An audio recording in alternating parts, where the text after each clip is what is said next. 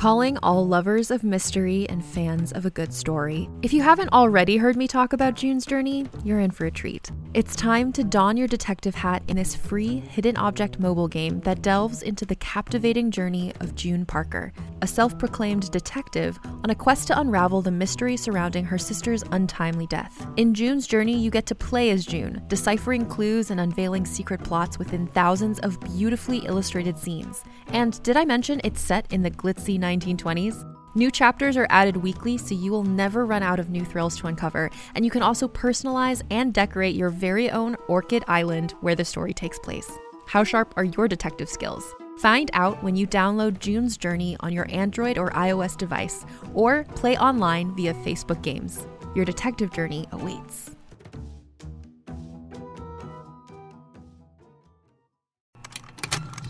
Contained herein are the heresies of Radolf Burntwine, erstwhile monk turned traveling medical investigator. Join me as I uncover the blasphemous truth of a plague-ridden world, that ours is not a loving God, and we are not its favored children. The heresies of Radolf Burntwine, coming January 2nd, wherever podcasts are available. Hi, I'm Keegan. And I'm Madigan. And you're listening to Your Angry Neighborhood Feminist. This is a podcast where we explore the world through our own personal feminist perspectives. Sure is. Oh, man. And boy, do we have a doozy for you this week. We do. I've got to say, though, this is a story that I'm sure both of us have heard before. Yes. It's been covered on many different podcasts, especially a lot of true crime podcasts. Wow, I can't speak. I got to get my shit together. But it's a story that I think is relatively well known. But I think at first it would be questioned as to why it's a feminist topic. And I think that once we start discussing the people that worked in the Triangle Shirtwaist factory and things like that, we begin to see why this would be considered a feminist discussion. Yeah. I mean, and beyond even that, I feel like when you're tackling issues of classism, which you see a lot of here, and labor, which you see a lot of here, I think that these are very important subjects in general, but specifically for the feminist movement. Yeah.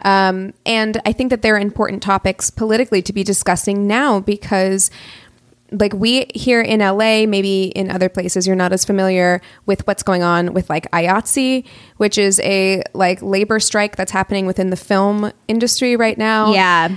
And we are still dealing with a lot of these issues, not in the same way, obviously, as we're going to get into with this story. They're evolving and changing, but there are still issues in labor in the United States, as I'm sure in other countries as well. Yeah. And these are dealing with issues of like capitalism, right? Yeah. So we're going to see the same kind of thing come up over and over again. Like there are things that Amazon employees have brought up that have like echoes of this, right? Yes. Like just being worked. Did you ever watch the John Oliver clip about all the Amazon? Oh my gosh, everybody go on YouTube and look up John Oliver discussing the environment for the workers of Amazon.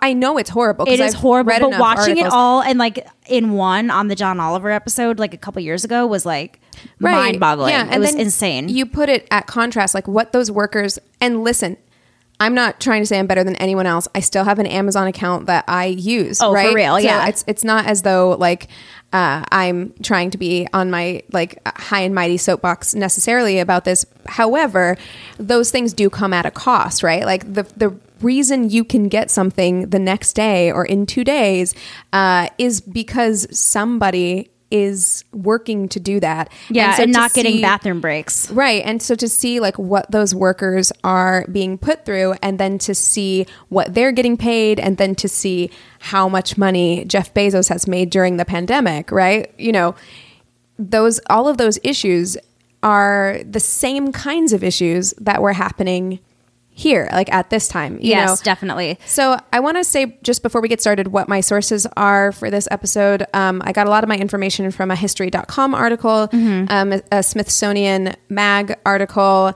There is a video on YouTube called Triangle Remembering the Fire. And then there is an American Experience PBS episode, which They're always American good. Experience. They're always good. They are so good. Did not write all of my sources on my notes, so I can't tell you. But I did read that history.com article, and then I also found some really, really great like old articles talking about the trial and talking about some specific people that were involved. And then I also did a lot of reading from a PBS website about the two owners of the Triangle Shirtwaist Company. So I'm really excited to get into it. I think first and foremost, let's talk about what happened and then go from there. So on March 25th, 1911, in the Greenwich Village neighborhood of Manhattan, the deadliest industrial disaster in the history of the city and one of the deadliest days in U.S. history occurred. The fire in the Triangle Shirtwaist factory caused the deaths of 146 garment workers, 123 of which were women and 23 were men.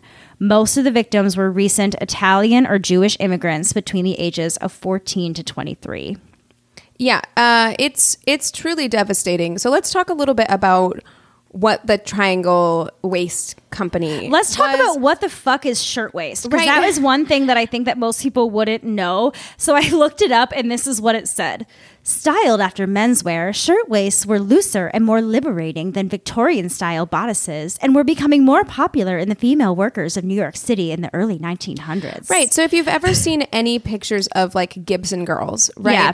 There was a pretty prominent, maybe not as prominent to us, but a pretty prominent at the time shift in fashion going into like the Edwardian era. Out of the Victorian era, yeah. Yeah. So the Victorian era and into the Edwardian era where women didn't necessarily have to wear full dresses. So it was like skirts, still a ton of layers, definitely like bustles and corsets and all that stuff. But it was seen as kind of this liberating thing. Because it was like the two pieces. It wasn't one dress. Right. Yeah. So the top was considered the shirtwaist, the top portion of it.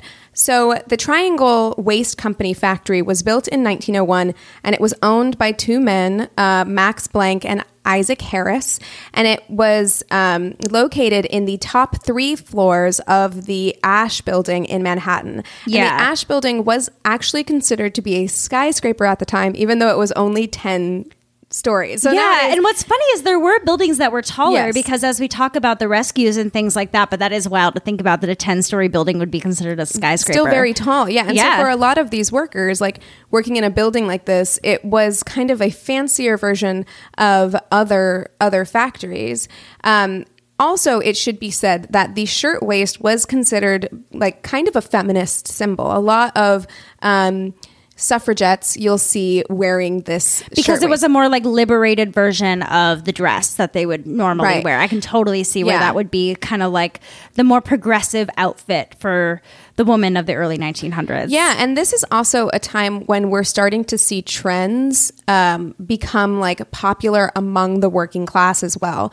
Because I think while there's always been trends, right, that have always like trickled down, in past centuries, it would be like the uber wealthy could maintain these like ever-changing trends. Right, but like the folks like you and I wouldn't be able to keep up with things like that because we didn't have the money. Right, but with the birth of factories, sweatshops, essentially. I was going to say, this is kind of the birth of like fast fashion. Yeah, kind of. But and I mean, I'm going to talk about that a little bit because I do want to talk about Max Blank. I always wanted to call him Blanc, like Matt LeBlanc, but Max Blanc. Yeah. So I'm sorry if I call him Blanc. Is it Blank? It's Blank. It's Blank? Okay. Yeah, Max Blank and Isaac Harris. So both men were born in Russia and immigrated to the United States in the early 1890s. And like many other Jewish immigrants at the time, they both began working in the garment industry.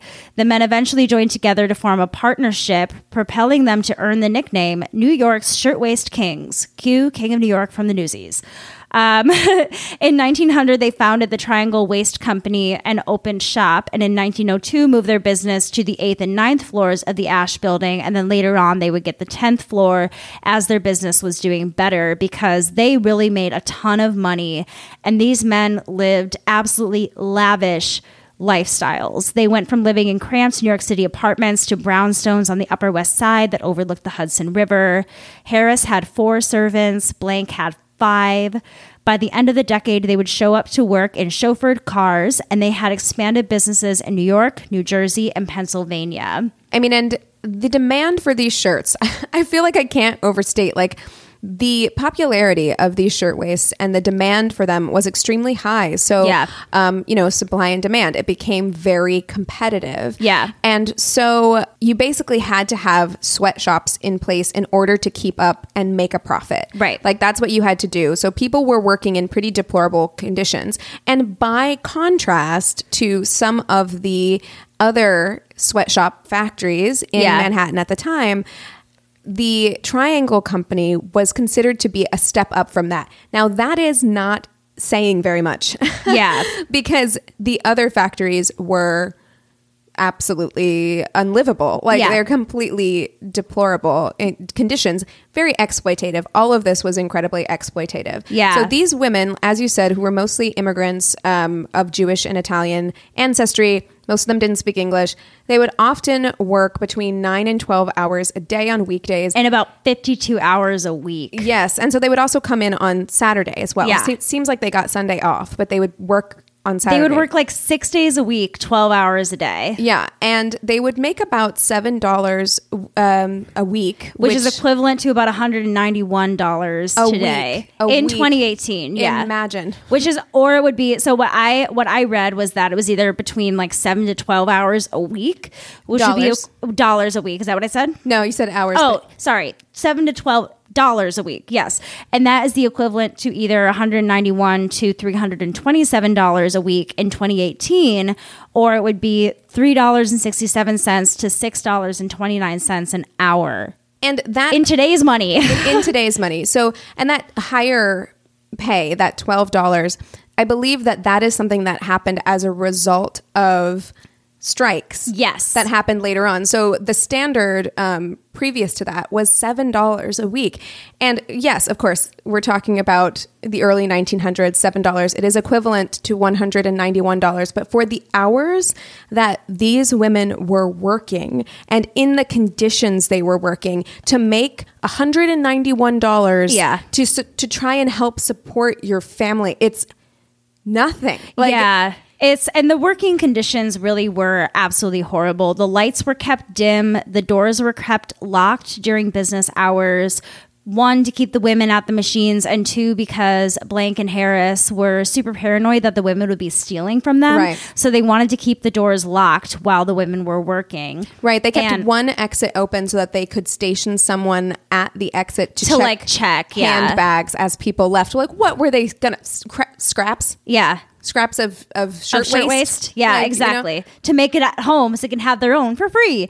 I don't know. And then also the factory had 2 fires previously, and the owners still didn't put in a sprinkler system. And they do believe that these first couple of fires were set on purpose to get insurance money, because it was never when business hours were operating. It was always like right before open and things like that. Yeah, and there's also a lot of speculation that that's why they didn't put in a sprinkler system. So these people had the money to be able to, have all of these safety protocols in place. They had more money than they knew what to do with. Yeah. But people like this, we've had this conversation about billionaires nowadays, where I just feel like if you have that amount of money, it's corporate greed to a level that I can't understand. You start hoarding it and keeping it, and you don't give any of it away. Yeah. But also there is speculation that they intentionally did not put in a sprinkler system or shore up things within their factories to prevent fires,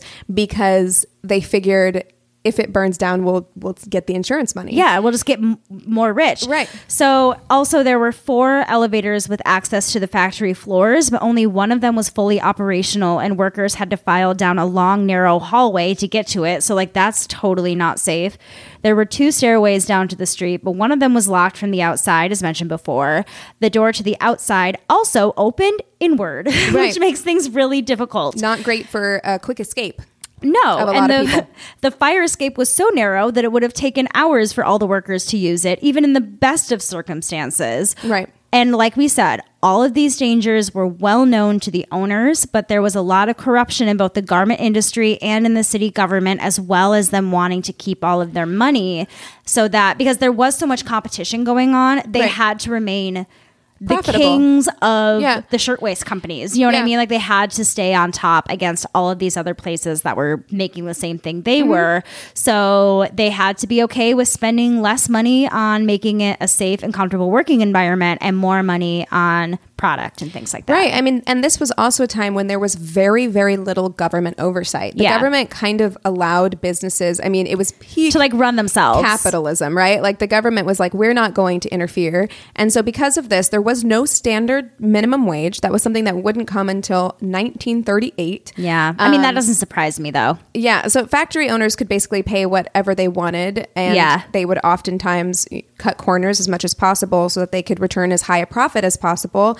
They didn't have any workers' compensation. So with factories becoming more and more prominent, I mean, and with no safety protocols in place, people were getting hurt and dying. They're often. very, very, very dangerous working environments. Right. Yeah. And what would happen is like if you got injured, which was very likely at a job in a factory, if you got injured, they would just fire you. And then you're just kind of like shit out of luck. You're done. You can't feed your family.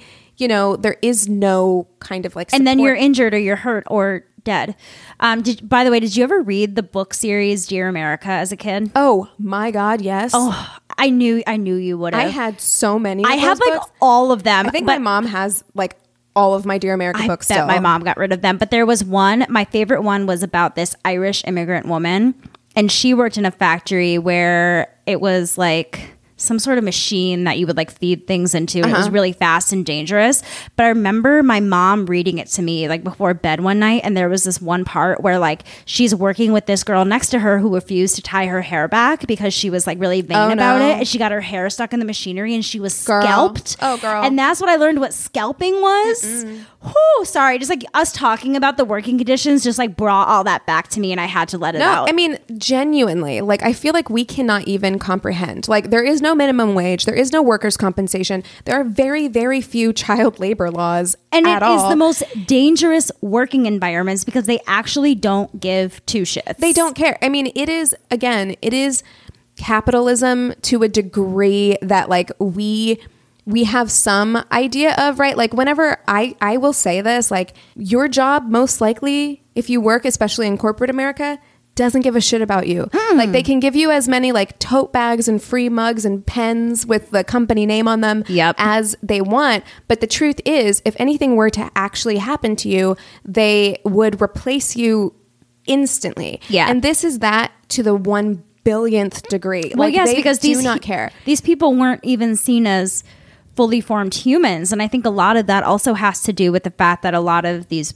young women and people that were working there were also immigrants and very new to America and didn't speak English and all these other things, where I feel like that's another way for people to take advantage of those workers as well. Absolutely. And it's why, you know, to this day, I really I avoid using the term unskilled labor for anything, because I feel like everything takes fucking skill. Everything does, first of all. And a lot of these jobs are jobs that you don't want to do. Yeah. You know, everything does take skill, first of all. Secondly, I believe in my heart that phrase was coined specifically to dehumanize people. Yes. To be able to say they're not valuable because they are unskilled. This job is an unskilled job, right? You know, and it is... I'm sorry, but you have to be very skilled to sew shirtwaist. I'm just saying. I can't do it right now. I have a sewing machine, and if you told me to sew a shirtwaist right now, I'd be like, me? Okay, so around this time, there was a small movement that was later labeled industrial feminism. Yeah. And I think that is, you know, a big reason why we wanted to talk about this. That's kind of what you were alluding to earlier. Right. Talking about the women who were involved and worked in these factories.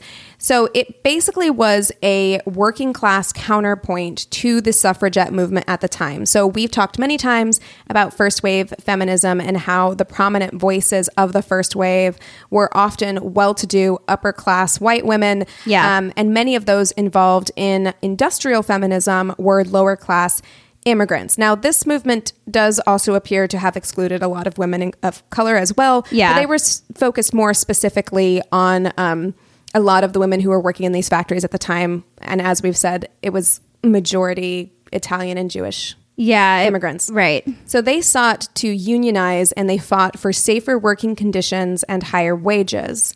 So there was the International Garment Workers Union, and it led strikes a bunch during this time. Yeah. One of the most prominent ones was in 1909. There were upwards of 20,000 women, primarily Jewish women, working in shirtwaist factories. They gathered to strike and demand better working conditions. It was the largest strike by female American workers to that date, and it actually started at the Triangle Factory and later became known as the Uprising of 20,000. Because that's a Huge. massive number of people, and they were so tenacious. Like, they were going up against these like very wealthy titans of business who did everything in their power, especially Harris and Blank. They were some of the most, like, because a lot of the other factory owners who had smaller factories, they folded right away. They were like, listen, we need you back at work, so we'll give you what you want, just like come back to work, which should tell you power to the people, okay? Exactly. The worker has power. But Blank and Harris had enough money and power and influence to kind of just like fight this. And not even that, they were actually hiring people like policemen, and I hate this word, but quote unquote thugs, to go after people and like actual mobsters. Yeah, but I hate that word, and that was just the word that was always used in the literature. But like, let's call them mobsters, let's call them criminals, let's call them something else. Goons. Oh, they would send their goons after the girls. That's totally what they did. And they would have these, like, they would have them beaten up. They would have them imprisoned, kidnapped, taken. Like, these horrible, horrible lengths they took to ruin the lives of their employees. Like, I mean, and so bad. One of these women, she was arrested, and she actually had like 3 of her ribs broken by police, like in custody.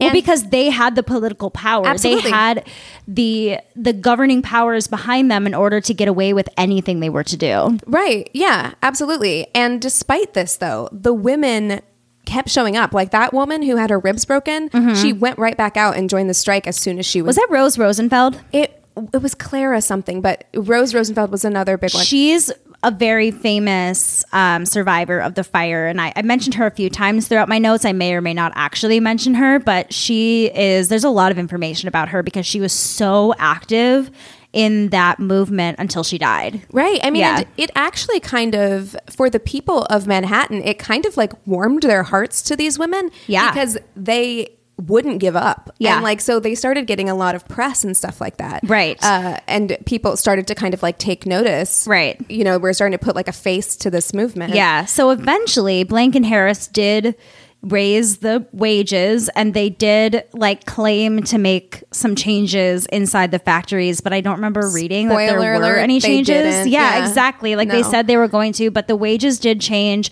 The hours changed ever so slightly to make sure these women weren't just like living in the factory all the time. Right. But they also only did that because it was coming up on like the holidays, and they were like, all right, well, we need to sell these shirtwaists, so we need to get these women back in. Yeah, it wasn't from the kindness of their hearts. No, you know what I mean? They did realize like, okay, the workers have some power because like the machine stops. Like if the workers stop, the machine stops. And then there's no shirtwaist. And they couldn't go any longer because they needed to, how are they going to pay their however many how are they going to pay their chauffeur? Right? Limousine. And all of their servants and everything like that. My goodness. So that was everything that's kind of like leading up to how this fire would come to be. It really was a perfect storm of just pure crap that would lead to this fire. Right. So...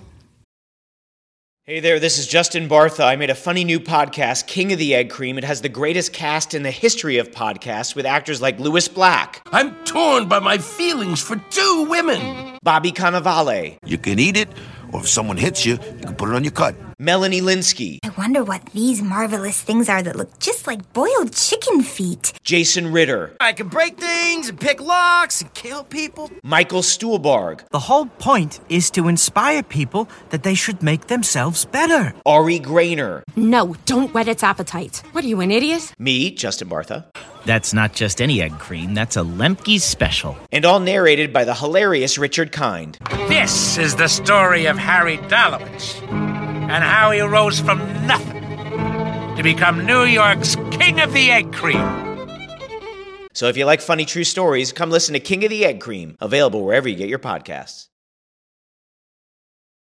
And we don't know what started the fire. So it was at the end of the workday on that Saturday, March 25th. It was like they were all like packing up to go. It was like 4:40, end of the day. Right. And Closing so there's some speculation regarding how the fire started. A lot of people assume because it started in a like scrap bin, like rag bin, that somebody maybe had like lit a match for a cigarette or had like thrown a cigarette butt into that. It was forbidden to smoke on the premises. This is the thing, but then they interviewed the people that survived and they were like, but everybody still smoked. did it. Yeah. Everybody smoked. Yeah. Everybody, you know what I mean? Because there was no way fucking out and everybody smoked cigarettes back then. So of course they're going to be sewing at their machines.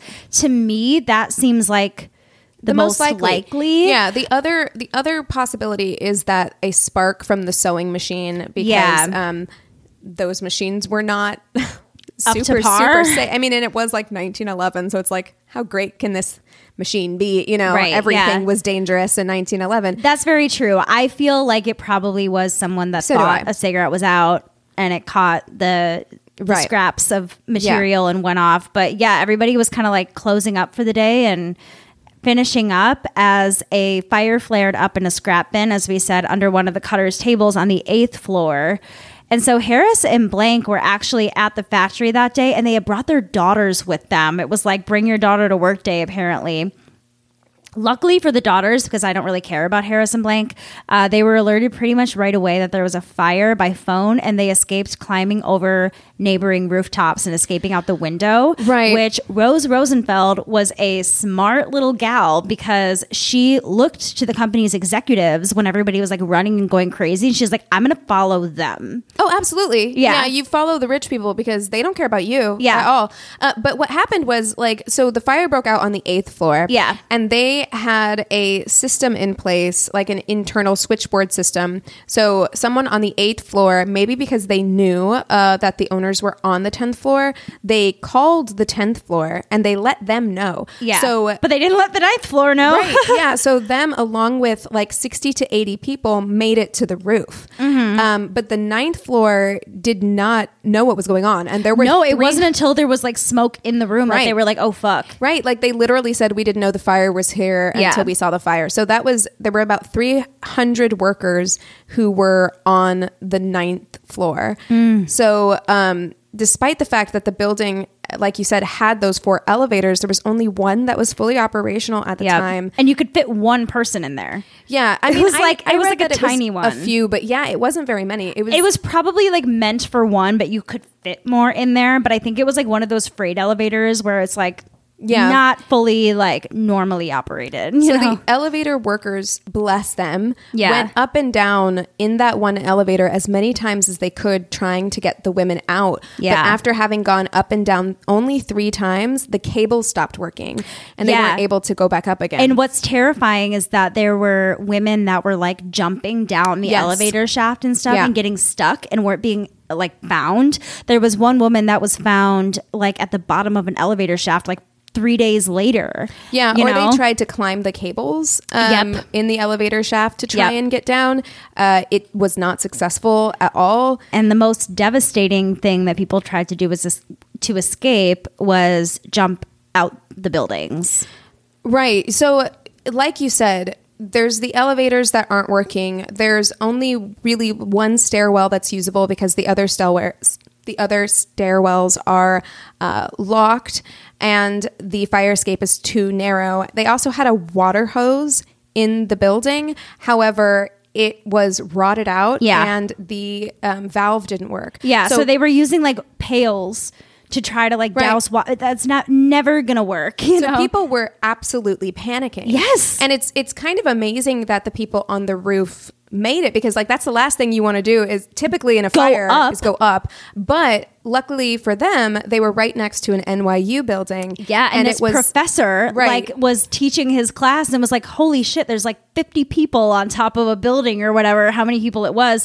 And there was a ladder billowing, you know. Yeah, but there was like, luckily there was like painters in the NYU building that day. So they just like grabbed a ladder and they put it out the window and let people start climbing up it. Yeah, and every single person survived.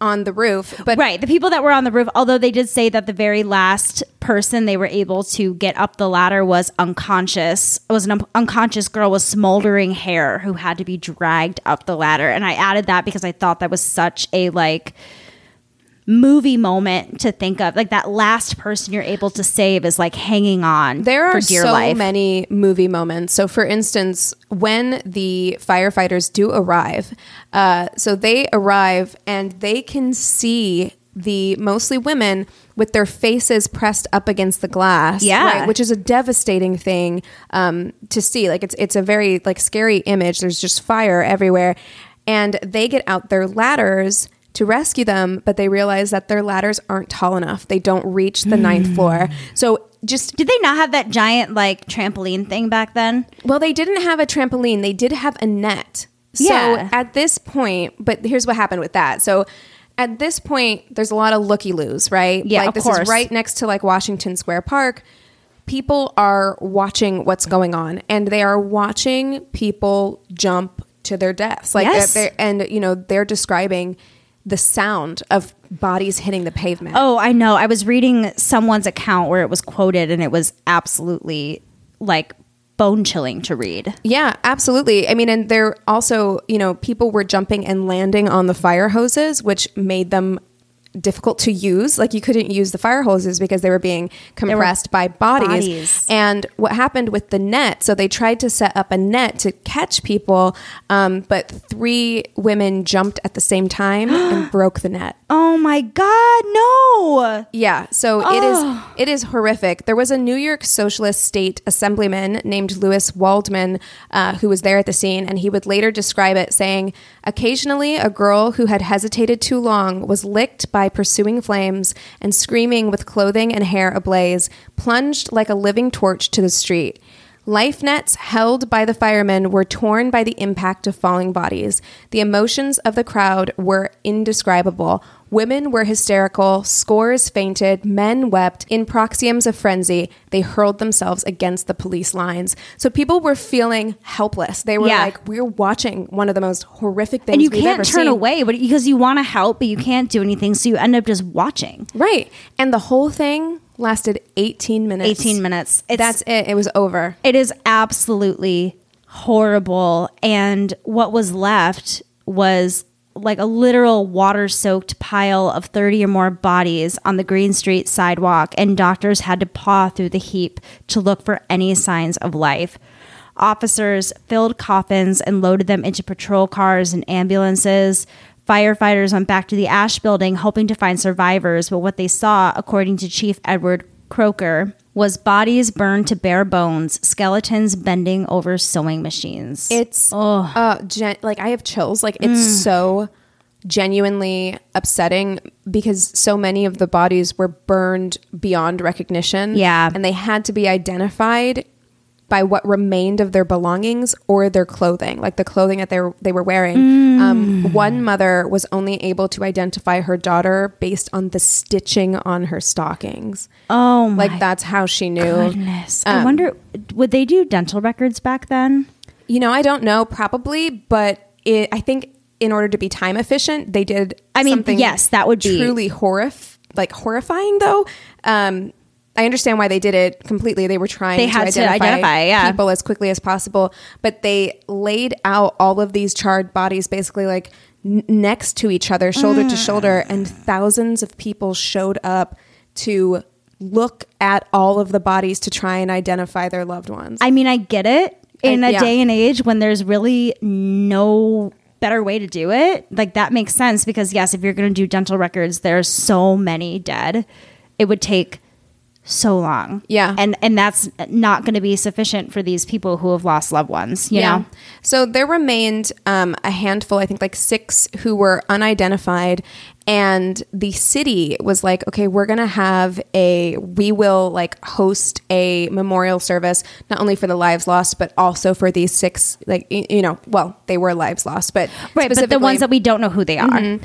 And the workers union was like, the fuck you will. The workers union was like, this is on you. Like, this blood is on your hands to the city, because they were like, we have tried to use our voices to tell you over and over again. And this is what fucking happened. Yeah, that these working conditions were so unsafe that people were going to die. Yeah. And so on April 5th, the union managed to make enough money to organize a funeral procession for the victims, and 400,000 mourners gathered to pay their respects. Wow. Just absolutely wild. And this was partly due to the uprising of the 20,000. Yeah.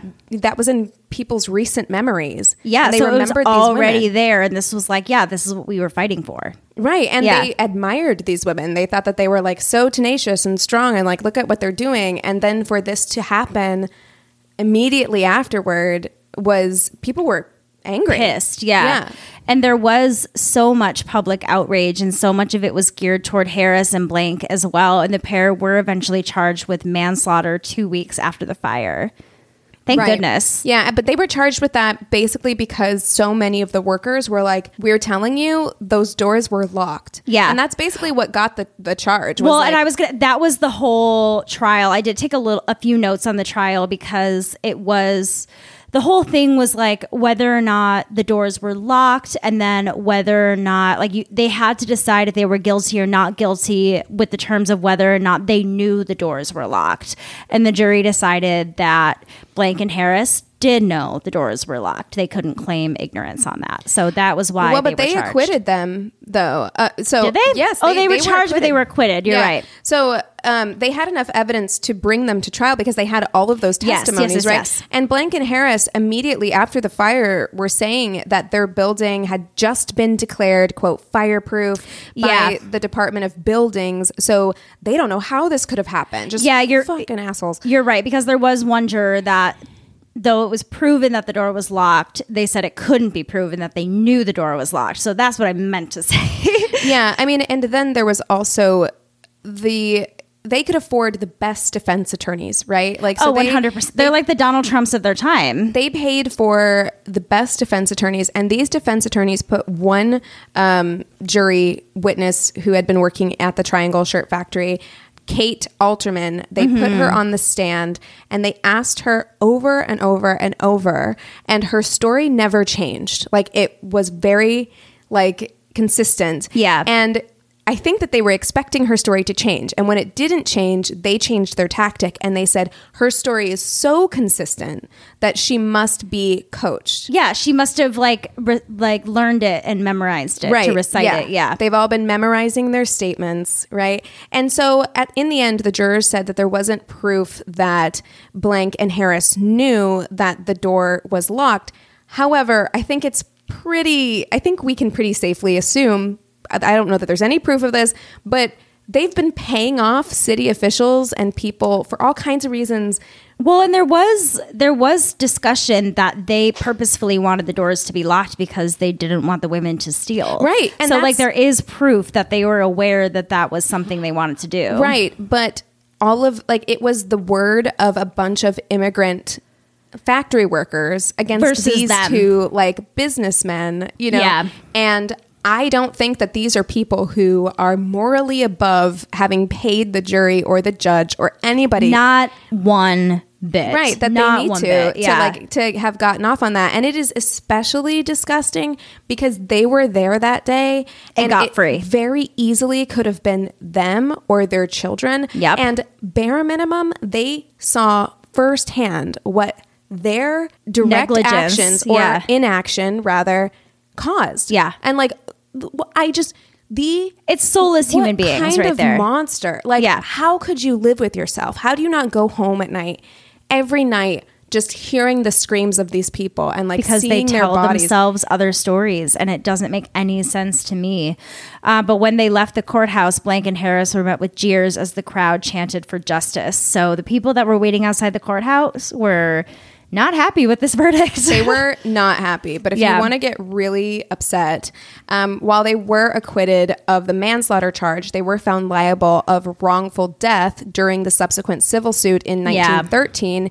And they had to award the families of those who had died $75 per deceased victim. However, the insurance company paid Blank and Harris about $60,000 more than the reported losses, or about $400 per casualty. So they made money. They made money. I didn't read that. Yes. So they paid out $75 They per paid victim. $75 when they were given $400. And they were given $400 per victim for like an equivalency. I hope if hell exists, I hope they're burning in it. Yeah, and I don't think that or they come back as a cockroach or something. Yeah. What absolute pieces of shit. It's truly, and like it's not even like after this situation, obviously it's not like they like went on and they like, I've changed, I've grown, I'm going to become a philanthropist and like donate all my money. Like they continued to provide unsafe working conditions in their remaining factories.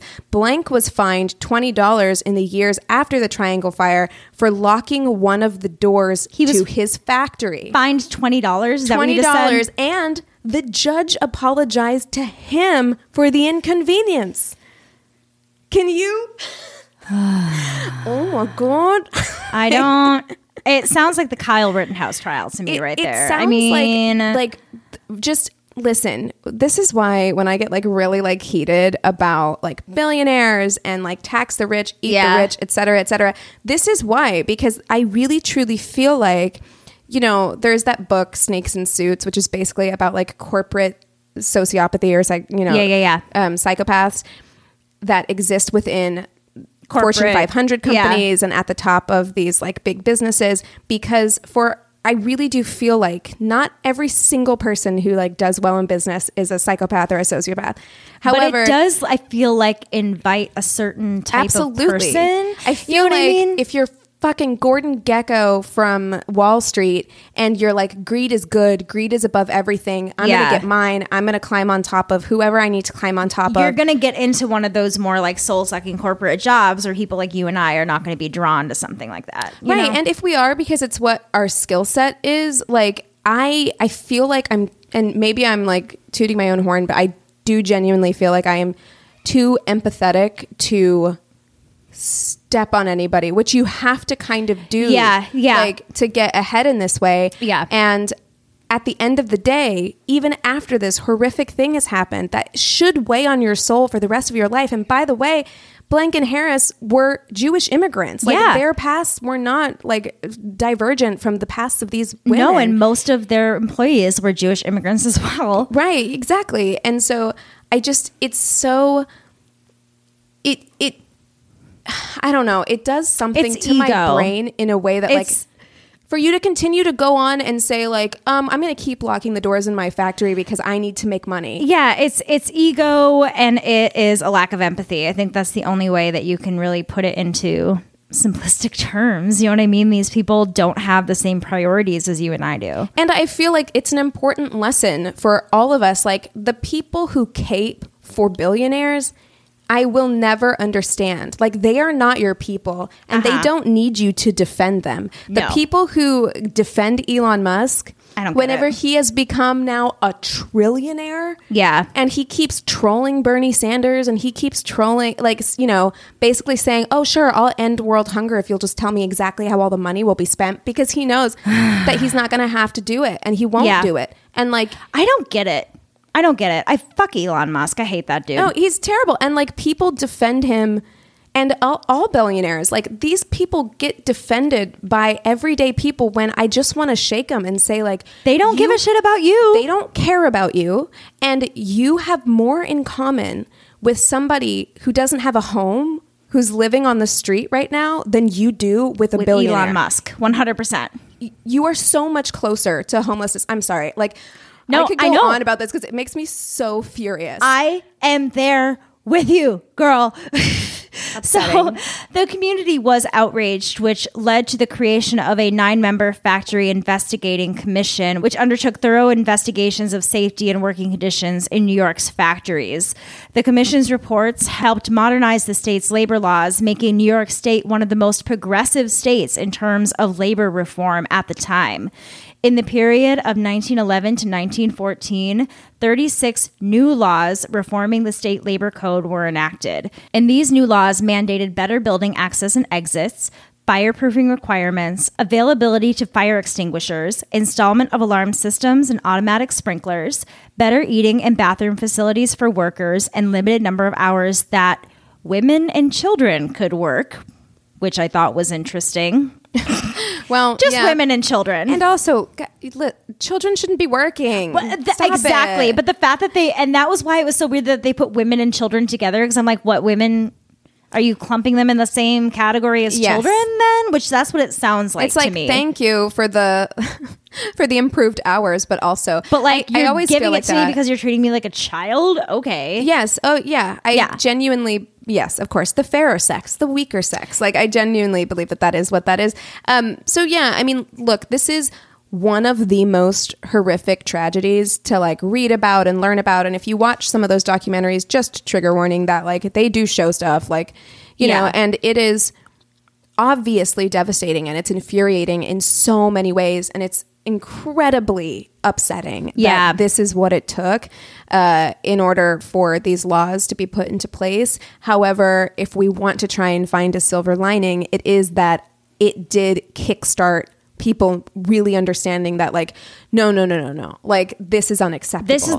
This is a big reason why we have so much of the labor protections that we do have in this country. And the fact that it was such a female-led movement is something that's really unbelievable. So a lot of these laws and things are partially to thank for people like Rose Rosenfeld that we mentioned, who attended labor rallies for literally the rest of her life.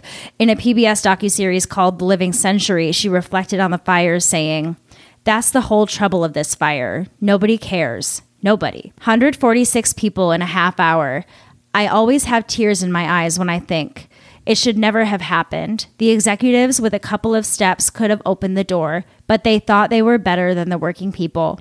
It's not fair because material, money, is more important here than everything." And, you know, I think that right now to have that conversation, not just with the fact that there is a real movement right now that is happening with workers in this country. There's a lot of strikes that have been happening recently. You know, we mentioned IATSE. There's a lot of strikes happening within like car manufacturers and companies, because people are realizing that they have more power than they think they have. Yeah. But I think the other part of that is we as a country, we as a society need to get beyond this idea that property or monetary goods, are more important than people. Yeah. Because we were just discussing this with Kyle Rittenhouse, and basically the entire basis of his defense, you know, outside of them claiming that it was self-defense, but outside of that, the fact we're supposed to feel okay because he went to Kenosha to protect property. Yeah. And we're supposed to feel okay that cops beat Black Lives Matter activists because they're protecting property. The buildings and the statues and the property. People are more important than property. They're more important than profit. And they should be. And they should be worth more than $75, but whatever. The only way to get around that is to dismantle capitalism. And I don't just mean capitalism as a system. I mean capitalism as it functions internally for you. Because like... Well, it means specifically bringing up these individual issues when you're seeing a problem. It's taking that initiative upon yourself and with other groups around you to be able to use your voice to stand up against, you know, the people that you are working for and so on and so forth. And it may seem like it's just you or just your work or whatever, but it can become something that's such a huge movement because of it. Right. Yeah. So don't forget your power. I think that that's something that is so important. Like, everyone is going to try and make you feel powerless because you're not Elon Musk and you're not Jeff Bezos and you know, can't make a penis rocket ship and go to space for funsies. You know what I mean? Like, but we are what makes this world go. Yeah. Like, the people are what make this world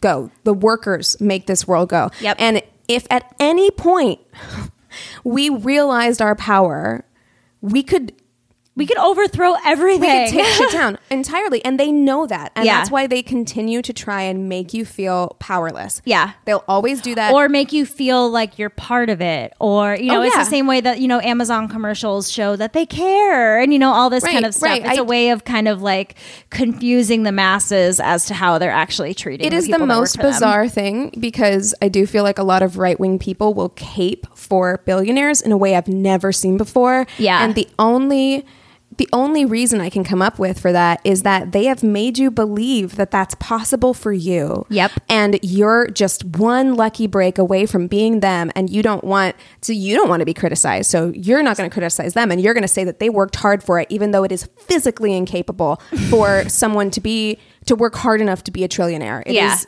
So anyway, I did want to point out one last thing because I think that it was like kind of a sweet ending here, as sweet as it can be. The 6 victims who remained unidentified, they were later identified by historian Michael Hirsch. He completed 4 years of researching newspaper articles and other sources for missing persons 4 years of his life dedicated to finding out who these people were. That's amazing. Yeah, and so he was able to identify each of them by name. Those 6 victims were buried together in the cemetery of the Evergreens in Brooklyn. They were originally interned elsewhere on the grounds, but they then were all moved so that they could be together beneath a monument of a kneeling woman. Were the families, when was this discovered? I believe it was I didn't write the year down, but I mean, it was a long time after. I think it was the 90s or the 2000s. So the families weren't able to be told that it was No, I don't think so. Imagine. Maybe descendants probably. Yeah. Or if somebody was living, they were probably elderly, Wow. But yeah. I do have a not so fun fact that showed up in one of my articles. I just thought this was such a crazy coincidence, so I wanted to mention it. 79 years to the day after the Triangle Shirtwaist fire, another fire occurred in New York City. The blaze happened at the Happy Land Social Club in the Bronx, and it killed 87 people, making it the most deadly fire in the city since 1911. Wow. 79 years later to the day. And it's to the day. To the day. Ooh, I know. That's why I added it, because it was and it was the next most deadly fire since the Triangle Shirtwaist fire. That blew my mind and gave me chills when I read that. So I had to add that in there. Ooh-wee. I know. Wow, man. I really hope. Also, I realize that I say man a lot. Just know that it's not a gendered thing. It's just oh man. It's oh geez, but it is a habit I am trying to break myself of. I'm trying to break myself of all gendered language, but it's very difficult for me. It's super fucking hard for old people like us. We're doing our best. Yeah, it is hard for me. But this one was one that really got to me. And I hope that we made it clear how this issue is a feminist issue, not just because it was women, not just because it was women who were political and politically active, but also because classist issues are feminist issues. Yeah. Period. You have to care about this stuff because everything is politics. The personal is political. Put it on a shirt. That's right. All right. Well, if you have any topics in the future that you would love for us to cover, you know what to do. You can email us at neighborhoodfeminist@gmail.com or direct message us at Angry Neighborhood Feminist.